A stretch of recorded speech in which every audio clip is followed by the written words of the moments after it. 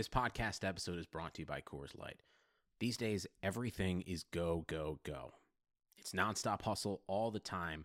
Work, friends, family expect you to be on 24/7.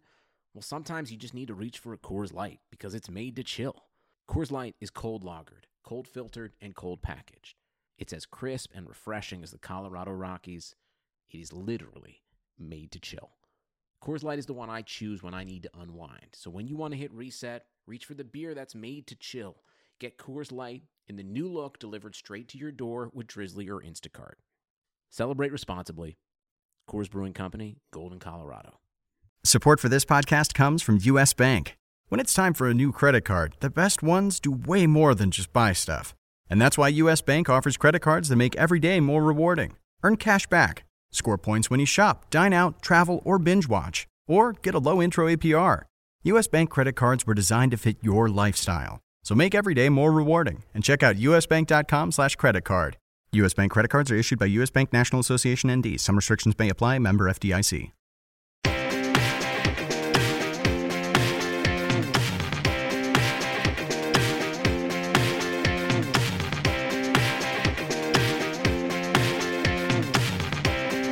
Hi there, hockey fans, and welcome back to RotoWire's signature NHL Hockey Pod Puckcast with Statsman and AJ. Friends, I'm Paul Bruno, and you can follow me at Statsman22. My co-host, as always, is AJ Scholz, and you can follow him at AJ Scholz24. AJ, we're entering the period where trade talks are starting to heat up around the NHL, and each year that we've done this pod, we have taken the similar opportunity to speak about trade tips for season-long and Dynasty League players. For me, it clearly depends on my goal. If I'm a top team, I target my area of strength and try to figure out who or what position I have that I need more than where I am weakest. And so from there, it becomes a matching exercise when reviewing the non-contending teams. Then we talk.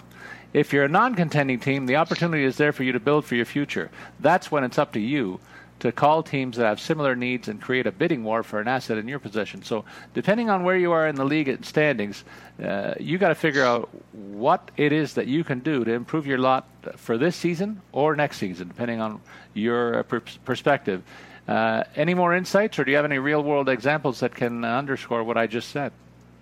Yeah, I mean, generally, I agree with everything there. If you're in a redraft league, so, not a dynasty league, then I think, this is a time to make any and all moves to shuffle things up. And even, maybe you're willing to take a little bit of a loss, in your mind, take a little bit less value, or maybe that means trading away a player that, in any other format you would never trade away. But if it's a redraft league, I think all bets are off in that sense because it doesn't really help you to stockpile anything for the future. So just, speaking to those guys out there, maybe make that bold move that seems a little crazy, or maybe offer something that's a little over the top where, you might be taking a little bit of a loss, but it's going to shake your team up and maybe help you in other categories. So just don't be afraid to be aggressive in those redraft leagues, at this kind of trade deadline. But otherwise, for your dynasty leagues, absolutely, Paul. I think that's how I would approach it. You take what you got. If you've got a bunch of defensemen, if you're like Carolina, can trade those guys away to add some forward depth. Kind of do that there. So I also wanted to say, AJ, I don't know how you feel about futures and draft picks, but I refuse to deal those picks because I know you're supposed to try and win every year, but I don't want to put myself at a disadvantage because I still think the draft is the most important part of the fantasy hockey season in rotisserie type setups. So I will not compromise myself in terms of a draft pick. And then in terms of real world examples like we're seeing out there, all the talk is that the Leafs needed a defenseman. Well, they went to a team that was going to give up on one, and so that was a match that made sense. Going forward, in a similar sense, you look at a team like Carolina, they're very weak at forward, but they have an abundance of young defensemen that teams are just salivating over, it seems, and they've underperformed some of these guys, but notwithstanding, that's an area of their strength. So that's a real-world example of where you would trade from that strength to bolster weakness. So that's how I was trying to underline the point that I made earlier on in the show. Yeah, in terms of draft pick, I think I would consider it. I'm not going to go out and trade, all of my picks. I'm probably less likely to trade a first-round pick But if it can send a deal over the top to win this season, anything from about a second-round pick down, I think I'm willing to discuss. I don't have a hard-line stance on it, but that first-round pick I'm probably not going anywhere with. That one is probably a non-starter for me unless you really wowed me with the deal on the other end. But so, yeah, for the most part, I think I'm a little more open to dealing those picks depending on my standings. If I'm in the middle of the league, I'm not really thinking about it. It's got to be, top of the league, 1, 2, 3, somewhere in there, trying to go for a win and just need that little bit of a extra, throw in to get somebody from the bottom. But, before we kick off the rest of the show, just remind our listeners that throughout the week, if you have questions about your lineups, fantasy hockey, if you have trade questions, if you want to, ask us how we feel about, are you getting good value here? Should you make this trade? We're happy to answer those throughout the week. Just tweet at us. As Paul mentioned, you can follow me at AJ Scholes24, and you can follow Paul the Statsman at Statsman22. Yeah, well, now let's get into the 31 teams, AJ, and beginning with Anaheim. And boy, I got a good look at this team last night as they visited Toronto, and they got trounced again. They've had a really rough go of late, and their starting goalie John Gibson got lit up for the third game in a row, not finishing that contest. On the plus side, if you can say anything, there's a plus. Corey Perry did return to this lineup as the first-line right wing next to Getzlaf with Raquel at left wing. That's still where the bulk of this offense goes, and so they got to really pick it up here because this team is really looking bad right now. Chad Johnson's been decent in his 2 recent starts, and Miller is still out, though he's traveling with the team on this road trip. So look for the goaltending here before you make any picks, although I don't know why you would pick an Anaheim goalie the way this team is going right now. They're in the midst of a tough Eastern Canada road swing with a final stop in Philly, too. Their thin playoff hopes are about to be extinguished, I think, in about a week or so. Yeah, absolutely. And I could see in the right night, maybe you target John Gibson in daily contests on the right matchup. He is still a world-class goaltender. And yes, he's given up 16 goals in the last 2 games, but he's not getting a whole lot of help either in terms of defensive support or offensive support. So the right matchup, I would maybe utilize John Gibson. One player to maybe consider as he eases his way back into the lineup here is Ryan Kessler, slotted back in last night. Saw just 13 minutes of ice time, so not a ton of action. His numbers are definitely down this year, so I'm off him in season-long formats. But again, in daily contests, you might get a decent enough value on the 34-year-old to pick him up. And AJ, as we approach the trade deadline, we're going to highlight players from time to time. One of the guys that people have got to be kicking tires might be Oliver Ekman-Larsson in Arizona. He's not kept pace with other top-scoring defensemen, but in the right circumstance, like you just mentioned, this guy could explode. And he's got a long-term cap hit of $8.25 million kicking in next year that looks like it could be a little bit of trouble for Arizona if they don't get their act together, as he's not driving this sputtering offense right now. Up front, Vinny Hinostroza is getting a look at left wing minutes on the top line, and I have some time for this guy if he continues to score as he is most recently. He's got 3 goals in his last 4 games played. He and Derek Stepan seems to have meshed very well. Stepan is another guy who had produced before the last week or so, but these two seem to have got some chemistry going, so maybe you got to take a look at that as some low-end DFS value. Well, and it's possible that Alex Galchenyuk is going to kind of break out of his slump here. Had a goal last night against Dallas. That ended a 5-game pointless streak, so maybe it's a good sign that things are to come. Let's not forget, before that 5-game slump there, he had 11 points in 10 games and was really producing pretty well. 7 of those came on the power play. So yes, a little bit of an extended slump, and that's going to be frustrating for fantasy owners, but it looks like he might be starting to come out of that, and a good time to use him. And we look next at the Boston Bruins. This is a team that's looking for scoring on the second line, and they're giving Peter Cehlarik a chance to shine next to David Krejci and Louis DeBrusk's kid, Jake DeBrusk, who has 1 assist in his last 9 games. Maybe Louis would do a little bit better than Jake, even at this stage in their careers. But they got to get something going on that second unit, and so this is what it looks like now. And then on the third line, Trent Frederick was brought up 3 games ago to play in that center role. He hasn't really shown too much, save for a pretty nice outcome in a fight that he got engaged with, but that doesn't get rewarded in DFS play. So they want to see some offense from this rookie to help with secondary scoring. That's really what they're searching for here in Boston. They can be happy about the fact they have a healthy D, though Charlie McAvoy, one of their offensive bright lights back there, you would think, has only 1 assist in his last 8 games played since coming off the IR. Well, I'm going to go a little bit of a homer talk here and talk about Trent Frederick a little bit more. You're talking about a University of Wisconsin product, 2 years with the Badgers there. Phenomenal seasons, 33 points in his first year, 32 in his second. And so far this year, here it is, Paul, bright and early for you. AHL mentioned 17 points in his first 37 games. I think can really offer some quality depth scoring here.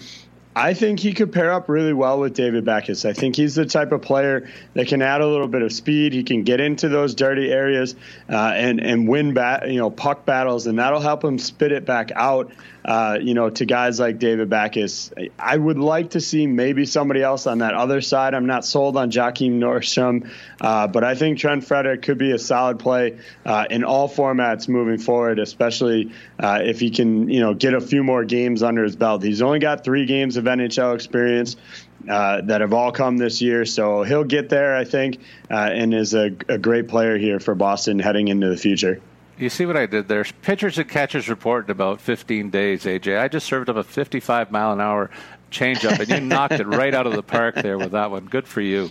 Now, next up, the Buffalo Sabres are lamenting the fact that an upper body injury has sidelined Johan Larsson, and it's led to C.J. Smith being recalled here. He's been a point-per-game guy in Rochester in the AHL, so there, right back at you, an AHL reference for me. This guy is a bottom-6 type guy, in my opinion, though, unless you can convince me otherwise, AJ. On the wings, I look at Okposo with 2 goals in his last 4 games played, and Pominville with a goal in his last game. They need to get more production out of these veteran guys who have been slumping most recently. We highlighted both of them a couple of weeks ago, so they got off the schneid a little bit, but that has to continue as the Sabres are on the outside looking in to the playoff race. The trouble for them is that Carter Hutton seems to have hit a wall. Before yesterday's action, I noticed that he had given up 17 goals against in his last 4 games played, and tonight he gets a chance to right that ship, but they need better goaltending than what he's shown of late. You're absolutely right with the goaltending there. I will, highlight RotoWire for our listeners here. You got to check the lines to know when to utilize some of these guys that are slumping. Buffalo's shaking things up right now, and as it looks based on yesterday's practice, so this could change, later today, but as it looks, Okposo is going to go with Eichel and Sheary, while Pominville goes with Skinner and Middlestat. So I think it's a good opportunity to use both those guys, and even to give Casey Middlestat here a look, because this is another guy that hasn't been, was slow to the start of the season, has picked it up of late with 4 points in his last 6 games. So he's starting to get it going here, something that I think the team's been waiting on all season long. Playing with Jeff Skinner's only going to help him get better. But I do think there's a good opportunity here for Okposo and Pominville to produce in top 6 roles rather than, Okposo's been playing on the 4th line, Pominville on the 3rd. And I think it gives you some good options here. And I'm glad that you pointed out the RotoWire efforts to keep lineups current, AJ, because it's a really great resource that we should take advantage of as DFS players on a daily basis. That's another tip for our listeners that we don't say often enough, in my opinion. And it really sheds some light on what's happening in Calgary when you look at the fact that James Neal has finally moved up in terms of playing time and is being rewarded for a streak like he's had. 5 points in his last 8 games, making a strong bid to get top 6 minutes over Michael Frolik, who's gone the other way with 1 assist in his last 6 outings. On defense, Rasmus Andersson has 3 assists in his last 6 games since moving to the second D pairing with Noah Hannafin, and he may stay there for a bit with Travis Hamonic sidelined with a lower body injury. So a lot of things in flux in Calgary right now. The biggest concern I have with that Hamonic injury is whether or not it's going to open up, David Rich and Mike Smith to seeing more shots. I think Rich can definitely handle it. Smith, we all know how I feel about him, so I'll just leave that there. But I do think it's a concern in that sense. On the flip side, if you are in a format that's awarding shots like daily contests, maybe you're not so worried about Travis Hamonic being out, because your goaltender, if you have confidence that they're going to stop the puck, is going to see more shots. So there is kind of maybe another way to look at that, but it's definitely something to watch over the next couple of games until Hamonic can get back into action. In Carolina, Nino Niederreiter must like it in the new digs, with 5 goals in 6 games played since joining his new club as the top-line left winger. Lucas Wallmark also has 5 points in his last 8 games played as the second-line center, and may see more duty there with the news that Jordan Staal is possibly out for the rest of the season with his upper body injury. I believe on defense, one of Slavin or Pesce could be dealt here, increasing their value down the road. So if you pick the right guy, you could be in for a nice reward if you're in season-long play the rest of the season if one of these guys moves to a team that you own. Well, and we talked off the top about the strength in Carolina's blue line, and so just to highlight that, you've got Jakob Slavin and Dougie Hamilton are both up over the 20-point mark, primarily coming through assists, although Hamilton just needs one more goal to hit the 10-goal mark. And there's really not a significant drop-off right away. You've got Justin Falk at 19, little bit of a dip with Brett Pesce at 12, and Calvin DeHaan at 11. Even Trevor Van Riemsdyk has kicked in 9 points this year. So, depending on what teams are willing to give up the other way, I think all of these guys are really on the table in terms, it's going to depend on the offer. If somebody wants kind of that top guy, I think Slavin or Hamilton could garner a big return, but I do think there's a market for a TVR, a Calvin DeHaan, who are a little bit less point producing, but that's also going to cost the team making that move way less to get them in there. And I don't think Carolina would be too sad to have to use Hayden Fleury or Trevor Carrick on a consistent basis. I think they're very happy with those guys. And so losing one of those top 6, I don't think is really going to set them back that much and is only going to help them on the forward end. In Chicago, look, they're 4 games under a break-even mark here, but the offense is really clicking of late with 21 goals in their last 4 games played, all wins for the team in the Windy City. Drake Caggiula is benefiting from top 6 minutes on the left wing here, collecting 4 points in his last 5 games. His $1.5 million cap hit through next season means he'll remain a nice fit here as long as he produces anywhere near that level, because they have some high-end contracts with Kane and Taves, as we've discussed earlier this year. On defense, Erik Gustafsson is having a breakout year, and nobody's talking about him. He has 6 points in his last 7 games played, good for 33 points in 50 games played to date. So he's on pace for at least a 40-point season that nobody saw coming. In the Nets, Cam Ward is finally bidding for a larger role after 5 goals against allowed over his last 2 starts. They need some stability in the Nets, and they may be turning to the veteran in a bigger way down the road here. Absolutely. I mean, there is a little bit of good news that Corey Crawford is starting to do on-ice work, but we saw that for a lot of last year, that he was able to do kind of the on-ice, with the goalie coach there work. But according to Coach Jeremy Colton, they're still considering him an option before the end of the season here. Now, you have to wonder when you get into late March, that there's no point in suiting him up at that time, because this is not a playoff team. If they were, obviously that's a different story. But I think unless Crawford can come back, I would say early March, anywhere from mid-March to late March, you might as well just shut him down for the rest of the year. I think you'd be better off doing that. But we'll see what they do. But until then, it is probably going to be a split start situation, I think, between Cam Ward and Colin Delia. These guys are both looking for long-term, maybe not long-term in Ward's situation, but Ward's looking for another contract. Delia wants to get off that entry-level deal and make some money at this point. So we'll kind of see how these guys go the rest of the way. And in Colorado, this is a team that has shaken things up. I think they did it a little bit too late in the season. I would have liked to have seen them break up that top line. They finally got around to doing that. The wingers on the top 2 lines have switched to new centers in an effort to spread that offense out. I like this move, as I believe Nathan McKinnon is a guy that can drive a line on his own. And new wingers Alex Kerfoot and Colin Wilson are still in the power play mix. So it's not like he's going from the penthouse to the outhouse in terms of talent on his flanks here. So they should continue to thrive with the captain. And Soderberg is having a nice year, so he should be a nice fit with the first-line wingers here. And on the blue line, I note that Nikita Zadorov, now partnered with T.J. Barry, has 2 points in his last 5 games played. This guy has an offensive upside that we haven't seen yet to date, but partnered with Barrie, it could bring out the best in him. So it could be a bit of a dark horse value in DFS play. Well, and if they're going to get anywhere, while I do think maybe shuffling the lines it could help, they're going to need to get better, in the goals. And Varlamov just hasn't been good enough of late. But fortunately for him, unfortunately for fantasy owners and fans, Philip Grubauer hasn't been any better. But you look at Varlamov's numbers of late: 1-3-0 in his last 4 games, a 3.31 goals against average.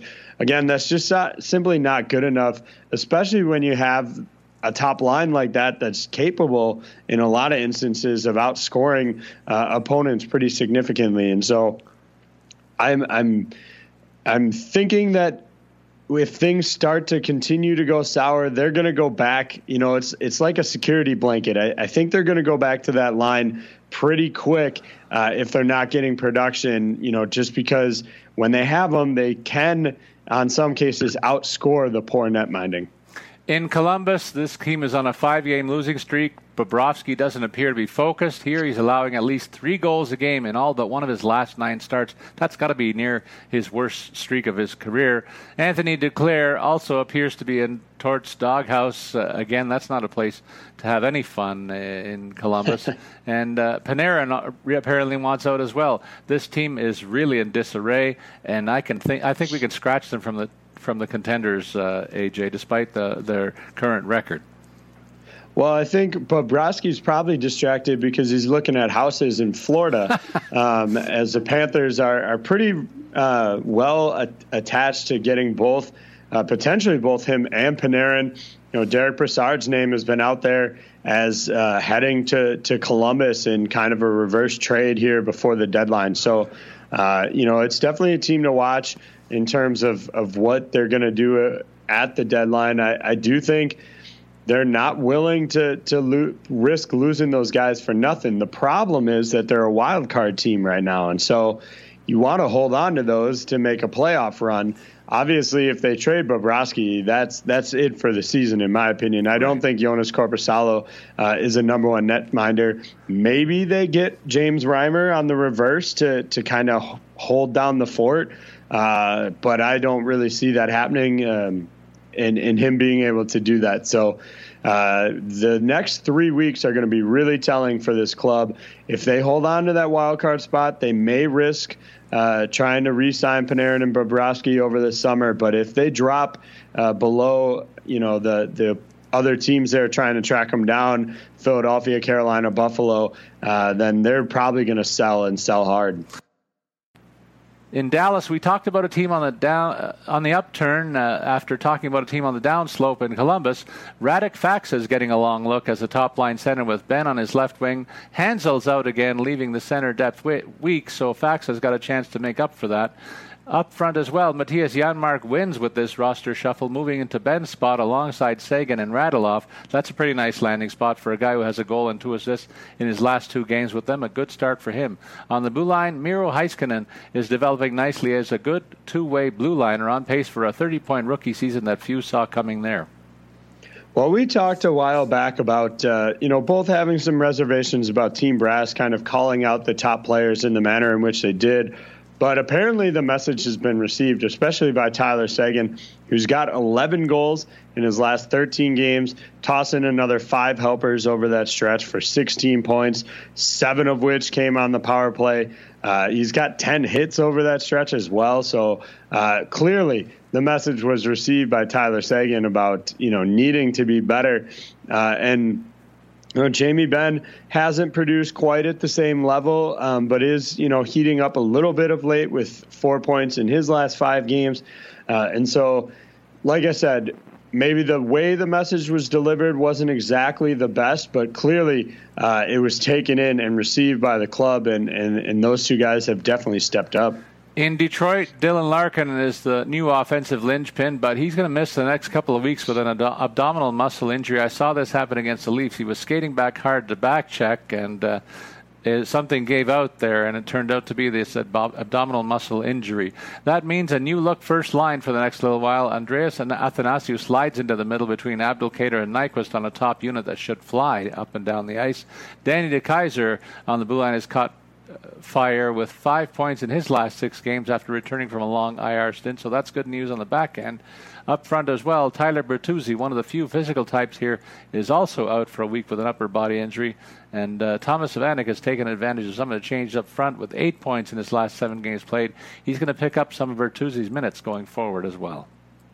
One another player that could factor in to that center complement is Michael Rasmussen, he's in the minors on a conditioning stint, probably will be back relatively soon. And I think that could really help them try and stabilize the middle here. Obviously, Athanasiou is going to be the top guy here and get the best opportunity. But the concern with him is he's on an 8-game goal drought now. Does have 6 assists over that stretch. Has 22 shots on goal, so a little over 2 per game. So is still putting some opportunities. But you look at his most recent outing, zeros across the board. Had 18:55 of ice time, including 3:47 on the power play. No goals, no assists, no shots even in that game. Just 2 hits really to show for it. And that's a bigger concern overall when he's slumping so hard. You have to be getting pucks to the net. And really, it's time for him to step up with Larkin sideline. And talk about time to step up. You like to see a team respond when there's been a bit of a shake-up off the ice. But here we are talking about the Edmonton Oilers on a 5-game winless streak at a terrible time of year to have that happen. The clear issue is here finding an offensive upside beyond McDavid, Draisaitl, and Ryan Nugent-Hopkins. That remains a big issue. Alex Chiasson has been a rare bright light offensively with 3 points in his last 4 games in a top 6 winger role. As long as anybody's breathing up there and producing a couple of points, they're going to get a shot here, AJ. In the Nets, Koskinen has allowed 15 goals against in his last 4 games. That's not what you want to see from a guy who signed a big long-term contract extension either. Well, that contract extension just kind of boggles my mind that you let the GM negotiate that and then fire him the next day. But all of that aside, you brought him in on kind of a trial basis. You obviously are going to give him a longer look as you move away from Cam Talbot. And then, as you said, winless in his last 4, and the numbers aren't great. The problem for Edmonton is that Cam Talbot's numbers are pretty much on par, if not worse, over his latest stretch. He's 1-2-1 in his last 5 with a 4.84 goals against average. It's really shocking to see how far Talbot has really dropped off from that. 2016-17 had really a breakout year, 42 wins, 73 games played. Struggled last season, but still put it together enough to get 31 wins all told, and just really has not been has steadily gotten worse in each year. Again, 7 shutouts in that 16-17 campaign. This was a guy that looked like a, going to be a perennial Vezina candidate, and really now he's the number 2 in here. Would probably be shocked if he's still on this team after February 25th. I think there'll be other teams that see that previous season and are interested in trying to, revive his career a little bit and might be willing to add him to the roster ahead of the deadline. And Florida is treading water here. Frank Vatrano, 5 goals and 3 assists in his last 7 games, largely in a top-line left-wing role. That has helped him. Derek Brassard is a newcomer, slotted in as a top 6 winger here since coming over from the Pens, along with 4th-line center Riley Sheehan. But the thinking is that Brassard, you mentioned he may be flipped in another deal coming up soon. You spoke last week in glowing terms of Henrik Borgstrom. He's a player to watch it. I agree. Playing 3rd-line minutes with a sniper like Mike Hoffman on his left wing, they'll avoid top-line checkers against them on a nightly basis in this slot. Dennis Malgin is another guy who'll get more ice time on the right wing in that unit, possibly following this trade as well. You talked about that rumor that's gaining some traction that has Florida linked to Bobrovsky and Panarin in Columbus. That one is a head-scratcher for me, that Florida would go after both players. That's going to be a big salary acceptance here that I don't know how the rest of the pieces will fit, but it'll be intriguing. And I wonder if there are going to be any claims of tampering with regard to the notion becoming public so far ahead of the trade deadline. Yeah, I mean, I think part of it, is preparing for the future. You've got Luongo at 39, you've got Reimer at 30, but both these guys are locked up for another 2 years, with Luongo signed all the way through 21-22 at 4.5, a little over 4.5 million a year. That's a big contract for a guy who will be, if I'm doing my quick math here, he'll be 42 at the end of that deal, I believe, 43 maybe. And so how they make all that work is definitely going to be something to watch. You have to wonder if maybe some of that comes in the form of Aaron Ekblad or Keith Yandle going the other way. Those guys carry real big hits there. Yandle probably the more likely at 32. I don't think you want to part with a 22-year-old defenseman of Aaron Ekblad's caliber, but certainly, if you're trying to bring in two big pieces like that, something's got to give. Yeah, that's an intriguing couple of names you threw out there as well, AJ. It bears watching the rest of the next couple of weeks for sure. In Los Angeles, following the recent trade that sent Muzzin to the Leafs, Derek Forbort has become Drew Doughty's new blue line partner. That's got to increase his DFS value. He's never topped 20 points in a season, though, so don't pick him up just yet until you see what kind of an offensive upside he shows here in this new spot. Offensively, Brendan Leipzig is getting top 6 left wing minutes and power play time in the last 2 weeks. That port side is a club weakness here, as only Alex Iafallo has done any scoring, and he's been the best of a bad lot with only 23 points in 51 games played here. Yeah, there's just not a whole lot to really be thrilled about in terms of DFS options here.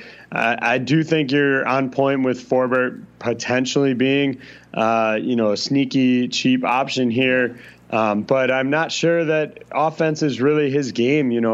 As you said, hasn't hit the 20-point mark before. So I'm not really sold on it, but if you're desperate in season long to add something, if you want to go contrarian in DFS, I think that's your option here with Forbort.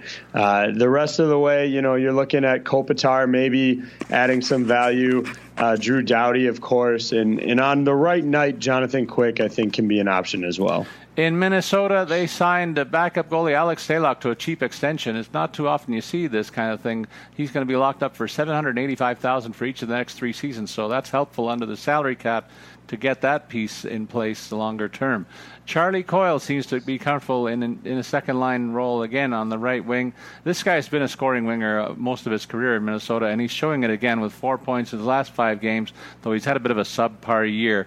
Some DFS value might be in line as long as he continues to produce here. I don't think his price tag can be very high for a little while. On defense, Jared Spurgeon has quietly reached the 30-point plateau, and he will threaten career best point totals as well in a first line pairing on the blue line with Minute Eater Suter. If you're looking for cheap DFS value here, I think Spurgeon's your guy on this blue line. Well, you mentioned the Stalock contract, and obviously I think the biggest reason for giving him that length of term is potential expansion for Seattle. That contract will make him eligible, and so they'll have to, expose the netminder there. And so I think that's really what you're seeing here in terms of the length of term. Now, one kind of interesting rumor that's been rumbling around lately is a potential Eric Staal trade. You look, he's 34 years old, going to be a UFA next season. His cap hit actually to take on this year wouldn't be outrageous at $3.5 million. There's a lot of teams that could fit that in. So it'll be interesting to watch here as well. Again, a lot is going to be determined in the next couple of weeks. Minnesota is a playoff team right now and likely wants to stay there, but you run the risk of obviously losing Staal for nothing after the season, although all signs point to him enjoying his time in Minnesota, so maybe he's willing to re-up. But if they fall out, again, if Colorado or St. Louis or even Edmonton can kind of track Minnesota down, rather, they might decide that it's time to flip the veteran. And Montreal, they have to be excited about getting Andrew Shaw back in the lineup on the right wing after a long absence. They're going to enjoy having his grittiness among the forward pack that really doesn't play the game that way, so he'll be a welcome addition here. In his second game back after a 3-game absence, Paul Byron is once again dealing with a shoulder injury, so he's probably headed back to the IR here. He's going to be reevaluated this week, and that's a guy they can ill afford to lose for any extended period of time, in my opinion. Arturi Lehkonen has been seeing his playing time drop with only 3 assists in his last 13 games played in the new year. Meanwhile, Thomas Tatar is heating up on left wing with 6 points in his last 6 games, so there's some hot and some cold going on in Montreal right now. Well, the one guy to kind of keep an eye on in terms of Paul Byron being out is going to be Joel Armia. He's projected to slot into that second line with Tatar and Max Domi, and I think that's a good spot for him to potentially pick up some production. You know, you mentioned Tatar's numbers of late. Domi has 6 points in his last 5 games, and so Armia could be sitting pretty and isn't going to cost you a whole bunch and might even be available in some season-long formats, kind of sitting out there on the free agent list. And in Nashville, this team's clicking along here, and they've really been without a second-line center for a long while, as Kyle Turris is expected to get back in the lineup soon, and that's going to see Colton Sissons drop back to a bottom 6 winger role again, so don't overvalue him. Austin Watson seems to be in big trouble with the league. He's lost his roster spot, and he has to enter the second stage of the NHL's substance abuse program, so we wish him well in terms of getting things straightened out in his life, but they've lost some DFS value play there. And in the Nets, Pekka Rinne has only started 3 of the last 7 games. It's a good opportunity to rest this guy when this team is going along so well. He allowed only 4 goals against over his last 2 starts, settling down from an uptick in goals against in early January. So that time off seems to have been a good antidote to get him straightened around, and he'll be ready for the home stretch here, I think. Yeah, fantasy owners in all formats need to really watch this kind of matchup. Again, RotoWire has our starting goalie grid that we have available. Throughout the week, we project expected goalies. We tweak that as news comes out, and then we confirm goalies once they're a lock. And I think UC Saros is going to get a lot of work heading down the stretch here to keep Rinne as fresh and as healthy as possible for a deep postseason run. Look, this is a team that is built to win and to win now. They want to get back to the Stanley Cup Finals. They want to lift for that trophy. And so part of that is going to be Saros taking some more games here down the stretch. And as you said, Paul, with them continuing to perform well, they're going to utilize him as much as they can. Last year, he had 11 wins. This year, he's already up to 13. Games played is at 22 right now. I expect him to hit maybe that 30 games mark at minimum. Could push for even more. And then once you get to the postseason, it'll be all Pekka Rinne from there on out. But definitely something to monitor the rest of the way. In New Jersey, I've been touting Marcus Johansson's return, and he hasn't disappointed me, rediscovering his scoring mojo with 5 points in his last 4 games played as the top line left wing. He's on the top line in that slot because Taylor Hall is still out with his lower body injury with no return date yet that I've seen, AJ. In other forward news, Miles Wood returned from his injury absence and has picked up the other scoring line role in the left wing ranks, though he has only 1 assist to show for in extra playing time so far. So they really miss Taylor Hall here. And like I said before, he's not going to be back in time to rescue this team's playoff hopes, I don't think, this year. No, I think you're right. I think playoffs are out of the question for this club. And so that opens it up to potential movement here. I think Corey Schneider could be an option to move. Now, granted, his $6 million cap hit makes that cost prohibitive. Keith Kincaid looks a little bit better in that term, $1.25 million, a UFA after the season. But I do think they'll consider moving one of these guys in order to open up a roster spot for Colin Blackwood. I think he's kind of shown enough to really try and earn a spot here. Other names to watch. You mentioned Marcus Johansson, another guy that's going to be a UFA after this season, could be moved as well. Potential, if somebody's willing to give up enough, I think maybe Pavel Zacha could be an option. He's going to want to get paid moving off his entry-level deal next season. I think more likely than not, they're going to want to keep him.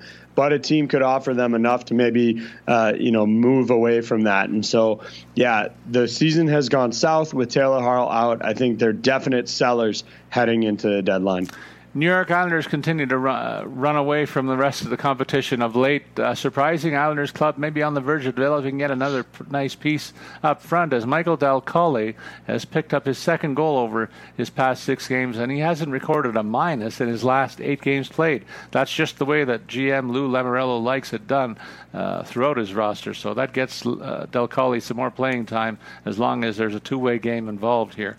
I like that the defense pairing of Pelech and Pulock has been really thriving. They've been solid defensively as a shutdown pair, but they've both showed an offensive uptick in the last 2 weeks. So there might be some sneaky good DFS value among the second defense pairing here.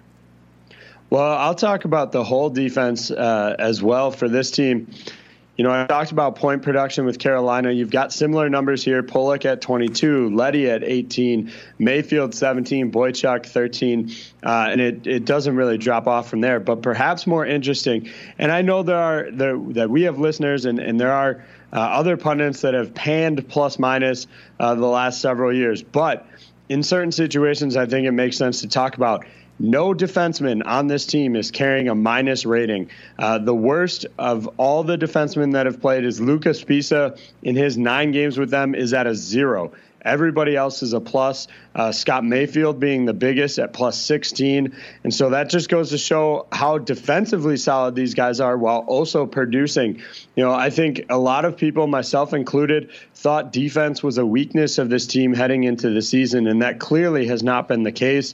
I think if they add something at the trade deadline, maybe you're looking for some minor moves to add a little bit more depth scoring. But overall, I think this is a team in a really good spot right now.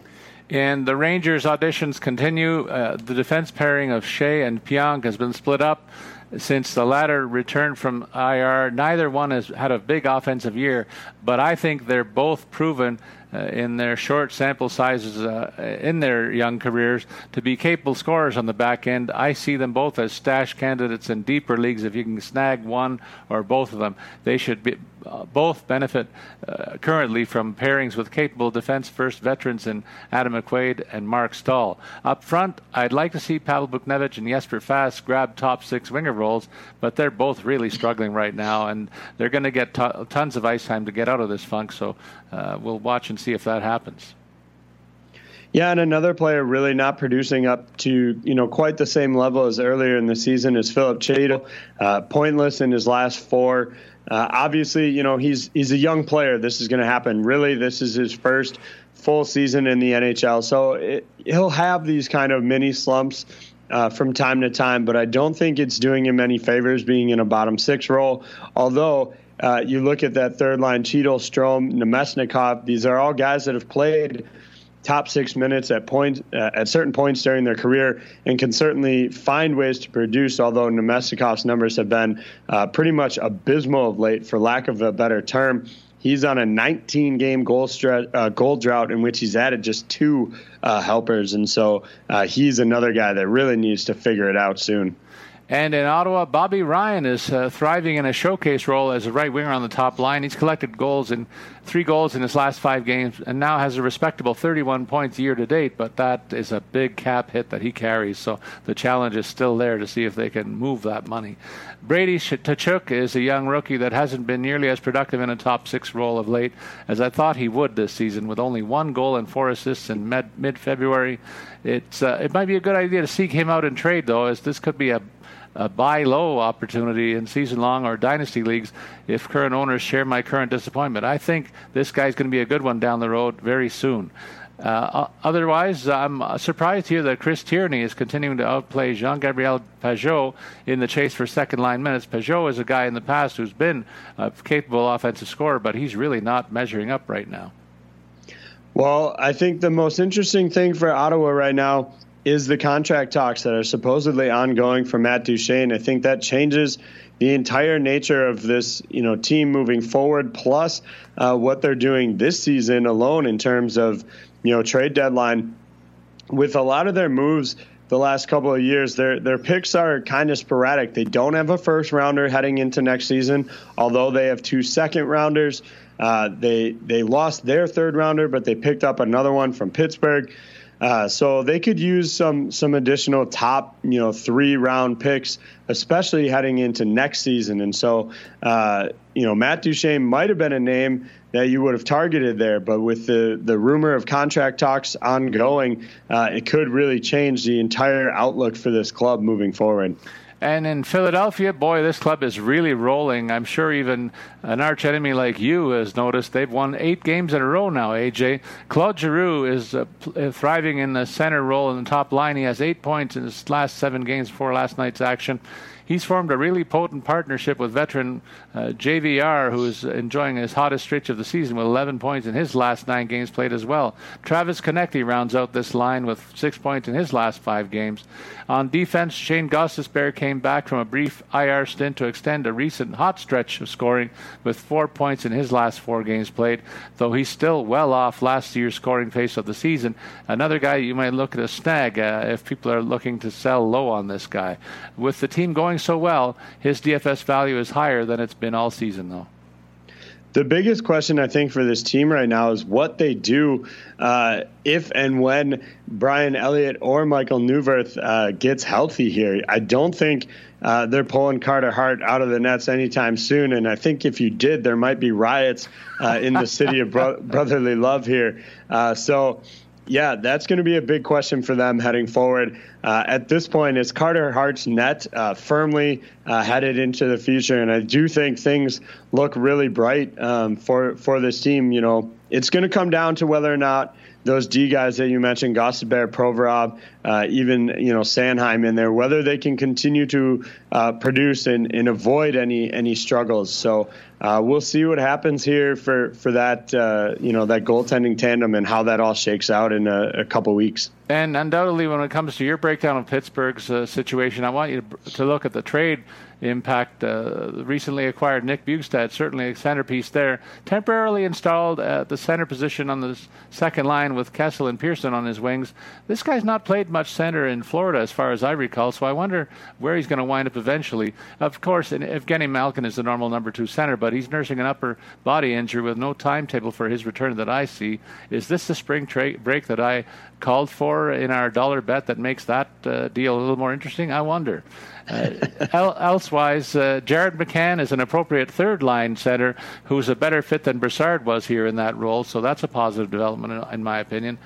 On the blue line, I'm intrigued by the fact that Juuso Riikola and Marcus Pettersson are playing as much time as they are in the power play rotation. Yeah, and I think unfortunately for those guys, that is about to come to an end. Justin Schultz has returned to practice, cleared for contact in practice, and immediately started taking some looks with that second power play unit.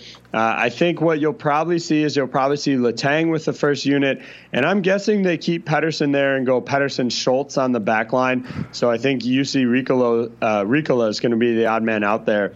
In terms of the trade and Nick Bjugstad, how he fits in here, I think obviously second line center until Malkin comes back. That's a lock. There's no discussion on that.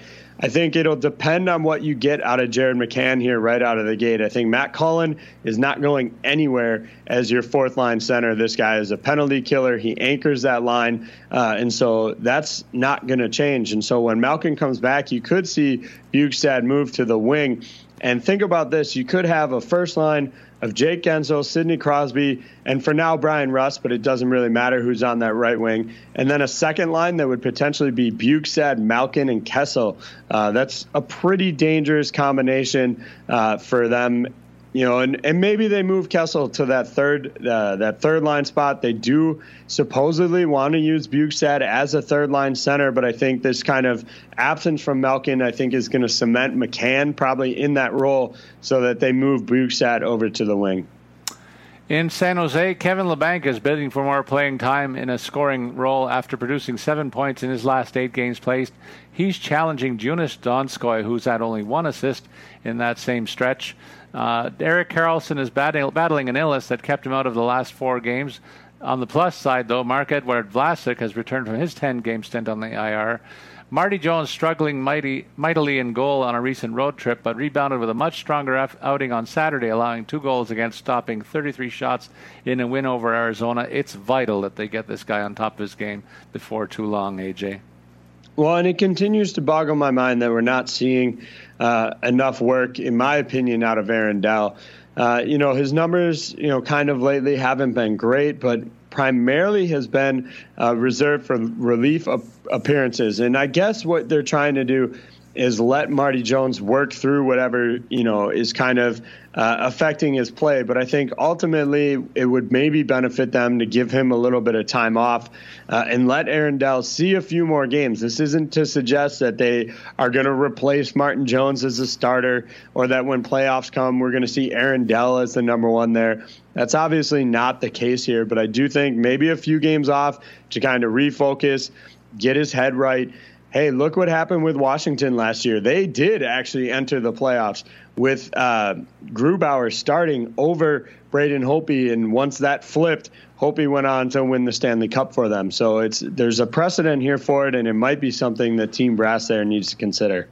And I hyped the St. Louis Blues situation. This is a team that's getting healthy. My take 2 weeks ago centrally to this call was to grab Vladimir Tarasenko if you can, even though he's having a subpar season in a trade. He certainly is a value play in DFS of late. Last week he tallied 6 points in his last 4 games played, for instance.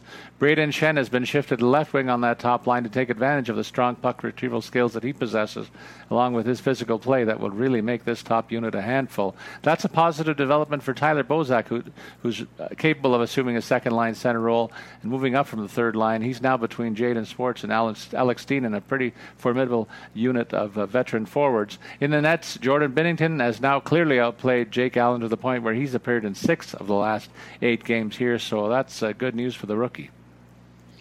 I think what we're going to see here for this team is what they can get out of Patrick Maroon, and a lot of that is going to be a factor in how long they're going to be out without David Perron, because Maroon's going to get a look at that third line spot and a little bit more consistent minutes with Perron out. But if he doesn't produce, he could be moved, I think, at the trade deadline, or could see himself bumped, to even an observer role once David Perron gets healthy. Robert Thomas, I think, is a player that's going to push for more minutes, more consistency as he works his way back from a injury stint here too. So that's a factor as well. But my concern overall with this team is that bottom 6 and how that all shakes out. I think their top groupings are fine in those first 2 lines, but how they can put together a variety of pieces who seem to be able to play a variety of positions is going to determine whether or not this team can make a playoff push here the rest of the way. In Tampa, Braden Point missed the last game and is doubtful for tonight's action with a lower body injury, though it's not likely a long-term concern, and that's the good news. That means Nikita Kucherov will join Stamkos and Palat on the top line, and it's vital you know these combinations, as we've said repeatedly through this show. Tyler Johnson, though scoreless in his last 5 games, has moved to a second-line center role for the short term. This guy has been a scoring line player for much of his tenure here in Tampa, and this might be a good spot for him to be a good value play in DFS. On his wing, Matthew Joseph may be a sneaky good short-term value as well, as he's slated to get right-wing minutes on this unit for the next few games. He's among the leaders in rookie scoring, distant from Marcus Pettersson in Vancouver, but it's worth keeping an eye on his status and certainly point status, as it will have clearly a domino effect here. Well, and I think what's interesting to kind of watch here is you were getting some inconsistent play out of Andrei Vasilevsky. 3-3-0 over his last 6 games. Had 2 shutouts during that stretch, but also 2 4-goal allowed games. And so what they did, they had the back-to-back, coming out of the break. They let Domingue play the second of that, so that gave Vasilevsky a night off. And so I think he'll come back a little bit more rejuvenated and hopefully can start playing with some more consistency. That's obviously what they need out of him the rest of the way here. I don't expect Domingue to see a lot of minutes. Vasilevsky is going to see the bulk of the workload, probably will push for the 60. Well, he did have that injury that's going to set him back a little bit, but he'll probably still hit 40 for sure. Might go as high as 45 games played here the rest of the way. And in Toronto, there's no truth to the rumor that a statue is being commissioned for Jake Muzzin after his early returns with the Maple Leafs here, despite my wife's best efforts as a distant relative. He is paired with Morgan Rielly, thriving on the power play and short-handed minutes as well. He had a 3-point effort last night, his career high. He's not a big scorer, but he should be on pace for about a 40-point season. And getting a look on the power play with this team will really help his offensive total as a nice DFS play. Seems like Austin Matthews is back in the scoring groove with 3 goals and 1 assist over 3 games played before last night's effort. Patrick Marleau's also been a key contributor on that revamped line with Marner and Matthews. The three amigos off the ice are looking good on the ice. Jake Gardiner has been maligned for defensive issues in this corner and others, but 2-point effort and big minutes on the power play with a high-end forward unit should be a reminder of a good DFS value play here, as this guy is a capable scorer from the blue line too. I might have to go back and re-listen to that. Did you just say nice things about Jake Gardiner? One guy that you didn't mention any nice things about, despite him playing well lately, is Willie Nylander. We've panned him all year long due to his slump coming out of the contract holdout. Well, finally figuring it out, 6 points in his last 5 games. Only 1 goal. You'd obviously like to see that a little bit higher. This is a guy that had back-to-back 20-goal seasons. Certainly not going to hit that mark this year. At this point, he might struggle for 10 with just 2 to show for the season so far. But he's starting to heat up, and that makes this team all the more dangerous. And really, I don't think they're going to track down Tampa Bay for the number 1 spot in the Eastern Conference. So if I'm Boston or Montreal, I might rather be the wild card than the number 3 in the Atlantic Division there and try and avoid Toronto as much as possible. That's a great call. And you know what? I forgot to mention that the Leafs did take the season series from the Pittsburgh Penguins, so that's a real hot take and a highlight from this show. I got to get in there. I thought we were going to get away without mentioning it after you said good things about Jake Gardiner. But it was a good game. That's the important part, right? Outcome didn't go our way, but when we lift the cup at the end of the year, I'll be happy enough. All right. As I'm holding your loonie from my guys beating yours. Touche. In Vancouver, Antoine Roussel and Louis Eriksson are players to watch here as the lesser-known vets who are joining the notorious young guns who've been carrying this offense all season long, and they're now in a playoff spot. And I didn't think we'd be talking about that at all this season. I'm also happy to see ex-Leaf Josh Levo get a return look at a top 6 right-wing role here. He's collected 3 points in his last 4 games played and looking good as a power forward here, finally getting a chance to strut his stuff. Jakob Markstrom has also excelled in nets over the past month to contribute to what is currently this playoff team. Again, that might be the hottest take of this show that wasn't expected. I think one kind of player to maybe key on for the team heading into the game is Tim Schaller. He's expected to play on that top line with Sven Baertschi sideline. Now, obviously, whether that happens once the game starts going remains to be seen, but definitely something to monitor and see how that fits, how that works out. His minutes are something that you're going to want to take a look at because generally they're not super high, but if he's playing with Horvat and Levo, might be worth targeting. And we get to Las Vegas. This team is deep down the middle, and on defense, we've talked about that all year long. I'll focus on the wings, though, right now. And Valentin Zykov, who has been waived by Carolina and Edmonton, was picked up recently. He's coming off a 17-minute-plus workload as the right winger on the second line, despite only 3 points in his last 20 games played. That tells us this club's a little down on their other options, most notably Riley Smith, who has also just come off the IR but has not scored at all like he did last season. Peary has also been blanked in his last 5 starts. So on the plus side, though, Marchessault is pouring lots of shots on goal, and Pacioretty's on a nice little scoring streak, so they need some of the wingers to pick it up and join these other hot guys right now. Well, you hit the nail on the head here. I think the biggest problem with the team right now is offensive production. You're not going to get a ton of that from the blue line, and so it does come down to the forwards. And to highlight that point, you look at Marc-Andre Fleury's numbers in his last 3 outings. 2.40 goals against average. That's not outrageous. It's decent. It's not going to steal you games. 2 of those games he gave up, just 2 goals, but was really let down by the offense there. And so I think this is kind of the main factor for this team heading into the postseason. Fleury will keep you in it. He'll steal you some games from time to time without, outrageous performances, but he does need some support here and some offense. And he needs just 3 more wins to hit the 30 mark for the first time since the 2015-16 season, and I think he'll get there. In Washington, Lars Eller is a key player for this club. He's nicked up right now with a minor lower body injury and mired an 11-game goalless streak while holding down a third-line center role.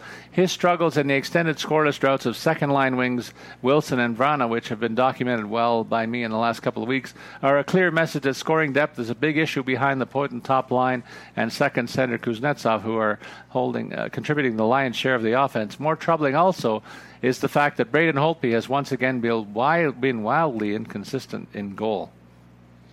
I think one kind of thing to continue to talk about, I mentioned it a little bit off the top, I'll get into it a little bit more here, is how contracts are going to work out over the next couple of years here. You're going to see teams give longer term to guys where you might be a little surprised to see that. And one of those comes in the form of the deal that Washington just gave Phoenix Copley.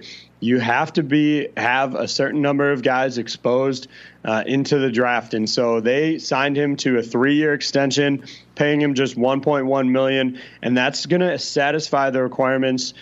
Supposedly, we haven't seen the final look, but everything's leaning towards Seattle getting the same benefits and requirements that Vegas got. And so that's going to allow them to expose Copley and meet that requirement. So you're going to see that in a lot of these contracts that, you may scratch your head. Why are they signing this guy for, 3-4 more years? I mean, if you think about it, right now they've got Copley signed for 2 years beyond what they have Braden Holtby signed for.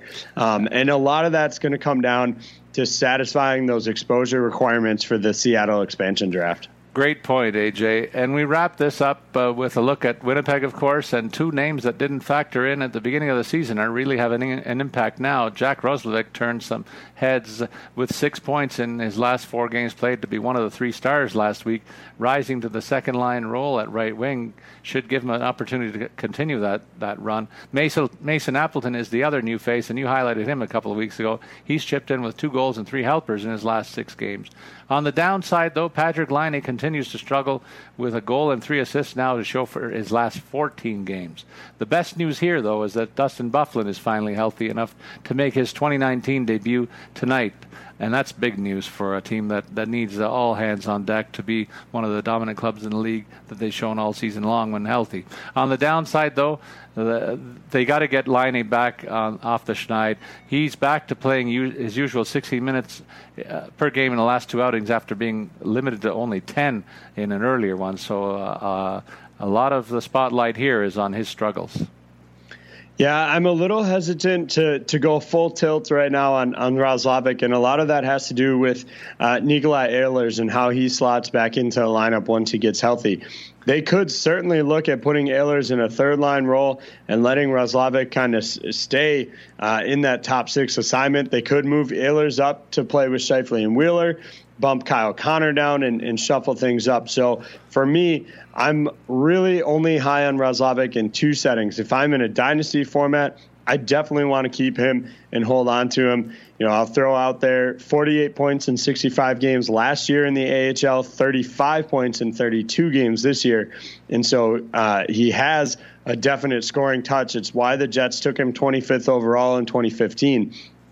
And I'm using him in daily. So those are kind of the 2 formats that I would utilize him. But in kind of redraft season-long leagues, I might hedge away from him a little bit despite the recent performance, only because I don't know how his role is going to change once they get Ehlers back. And now it's time to turn our attention to FanDuel talk. Over 2.5 million players have won a cash prize on FanDuel, including you and me, AJ. To take advantage of a special offer that we have, we encourage our listeners to sign up today at FanDuel.com/RW. look, we got a 12-game slate. I'm so excited. It's been a while since we've talked about 12 games on the docket here, and I have a pretty good idea. You're going to look for a shootout win over Carolina. Shootout not being extra time, but a big lopsided score for your hometown Penguins tonight.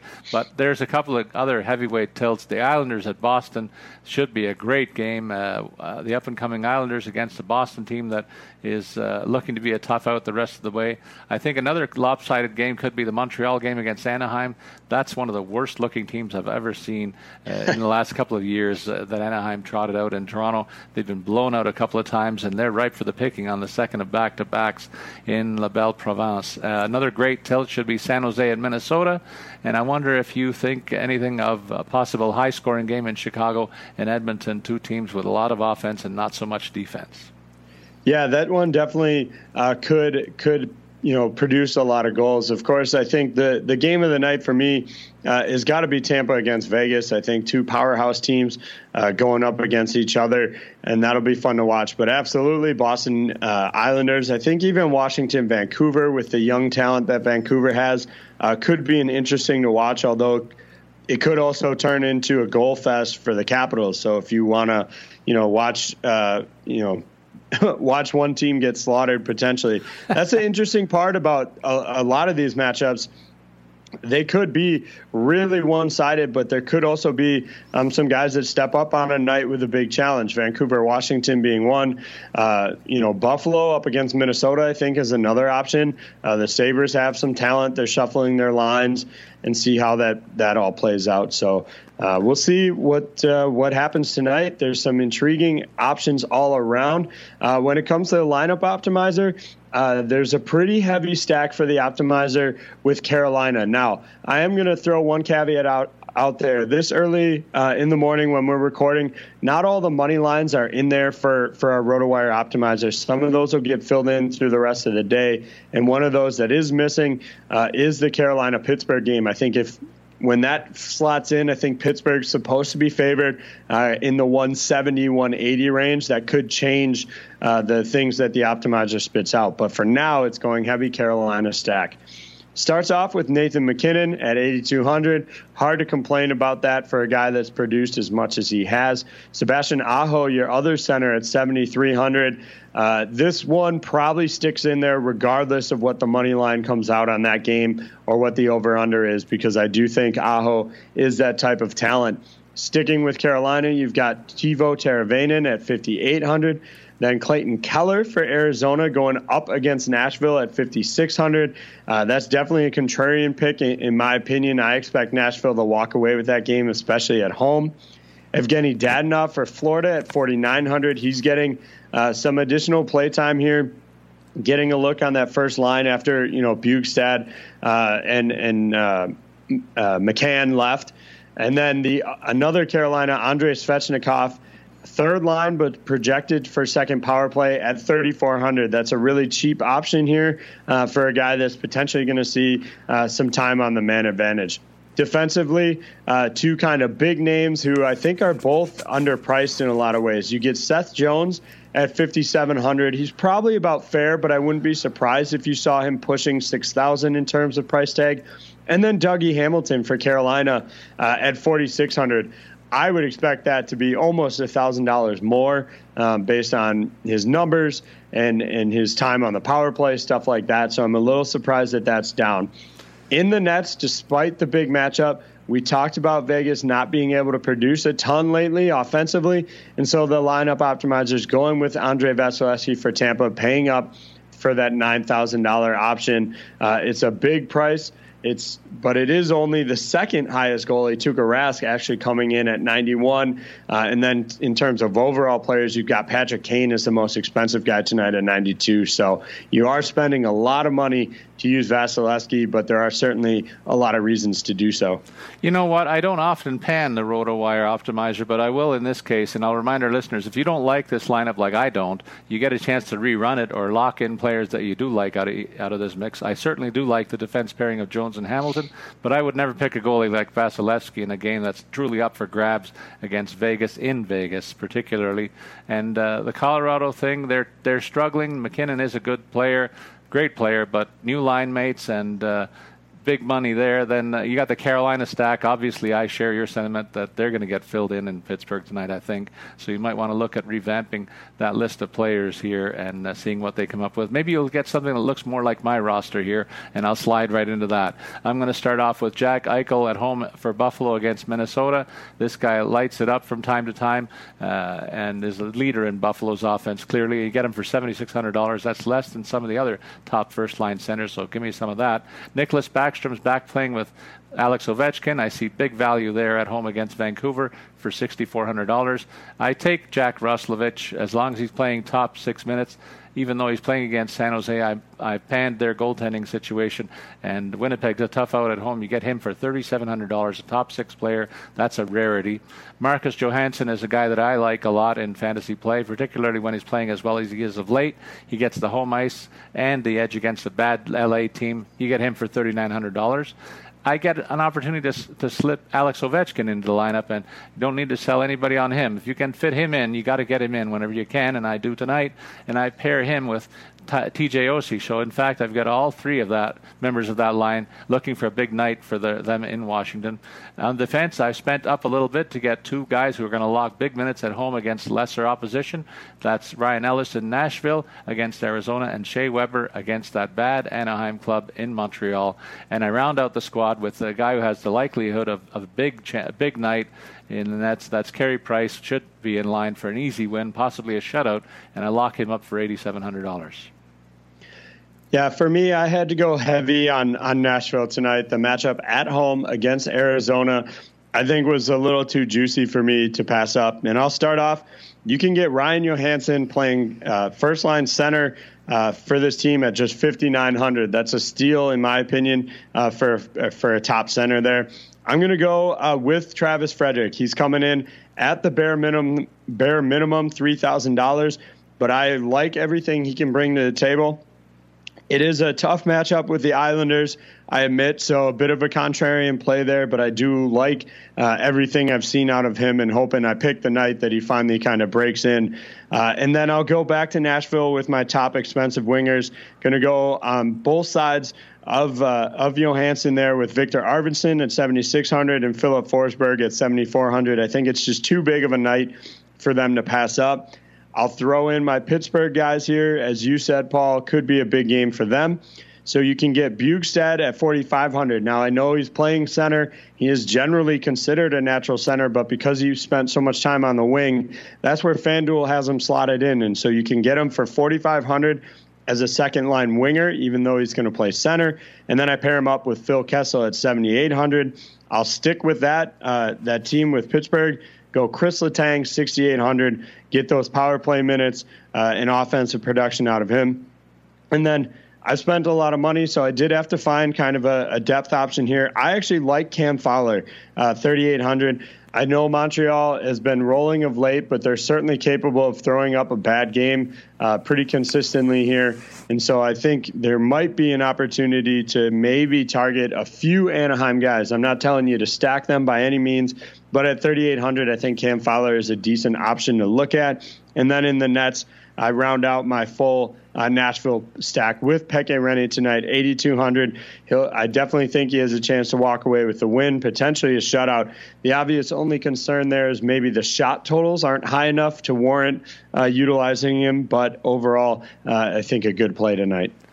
And we finally wind it up with our stud of the week and the rant of the week. The stud of the week is Carter Hart. Clearly, 7 straight wins, allowing only a total of 17 goals against, leading the Flyers to this chance to make the playoffs that nobody saw coming. Have they found the elusive missing link? And more importantly, will they stop our annual jokes about their goalie situation here? Maybe, but for now, he's certainly dragging them into the fringe of playoff contention, leading all goalies over the last 2 weeks, and he's full marks for all of this. And they've shuffled things up offensively, so they're a tough out right now in Philadelphia. And Carter Hart, a big reason why, making a huge impact that was long expected. And the new management situation, new coaching situations finally give him a chance, and he's coming up nothing but aces right now. Yeah, I definitely think a great pick for stud of the week here. And overall, the team is really a tough one to contend with right now. You know, you look at the teams in that wild card spot. You got Flyers last 10 games. They're 9-1, just ahead of them. Carolina Hurricanes 5-4-1 in their last 10. Buffalo 3-7 in their last 10. Columbus 4-6. Even Boston 4-3-3. So you've got some teams ahead of them in those wild card spots that are really struggling. You know, you could go even further into the Metropolitan. The Capitals are 2-6-2. And so they have kind of find themselves in a good spot. They're rolling. The teams ahead of them are struggling. And again, a lot of that, as you said, comes down to Carter Hart really finally seeming to stabilize what has been a disaster for Philadelphia the last several years. And it come to the rant of the week, and this one is where you and we talked about it before the show, and I'm really hot under the collar over what Elias Lindholm did in a victory over Carolina. He used to play for Carolina, AJ, and Calgary went in there and won a game recently, and so as a former Hurricane player, he showed up the fans by mimicking their slow clap celebration. Carolina's been renowned this season for on-ice celebrations by the players and in the stands by the fans for victories. And so they celebrate in good style, nothing abusive of the opposition. But this guy chose to mimic what they did in a victory over his former club. And it's that part that really has me, my knickers in a knot. You just don't do that, showing up your former team with an action like that, and more importantly, taking a shot at the fans who helped to pay your salary for a few years while you were there. I think it's poor form and low class by Elias Lindholm, laughing his butt off as he's skating off the ice, mimicking that slow clap. I wanted to reach out and throttle him. So I have a slightly different take, and I certainly can understand why, you know, Carolina fans would feel that way. And obviously, you know, I would have to, you know, check my own fandom if this happened in Pittsburgh. But I really only see, you know, a bigger issue if it's something more derogatory in nature. You know, it's not like he was flipping off the fans, anything like that, that would get him suspended. But I can certainly understand the you know, kind of hurt feelings there in that sense, because he did play for the team. But overall, I didn't have a ton of problem with it. Is it a choice that I would have made, you know, if it were me? Probably not. But I certainly am not going to, you know, slam him, you know, for playing with that kind of level of emotion at the end of the game.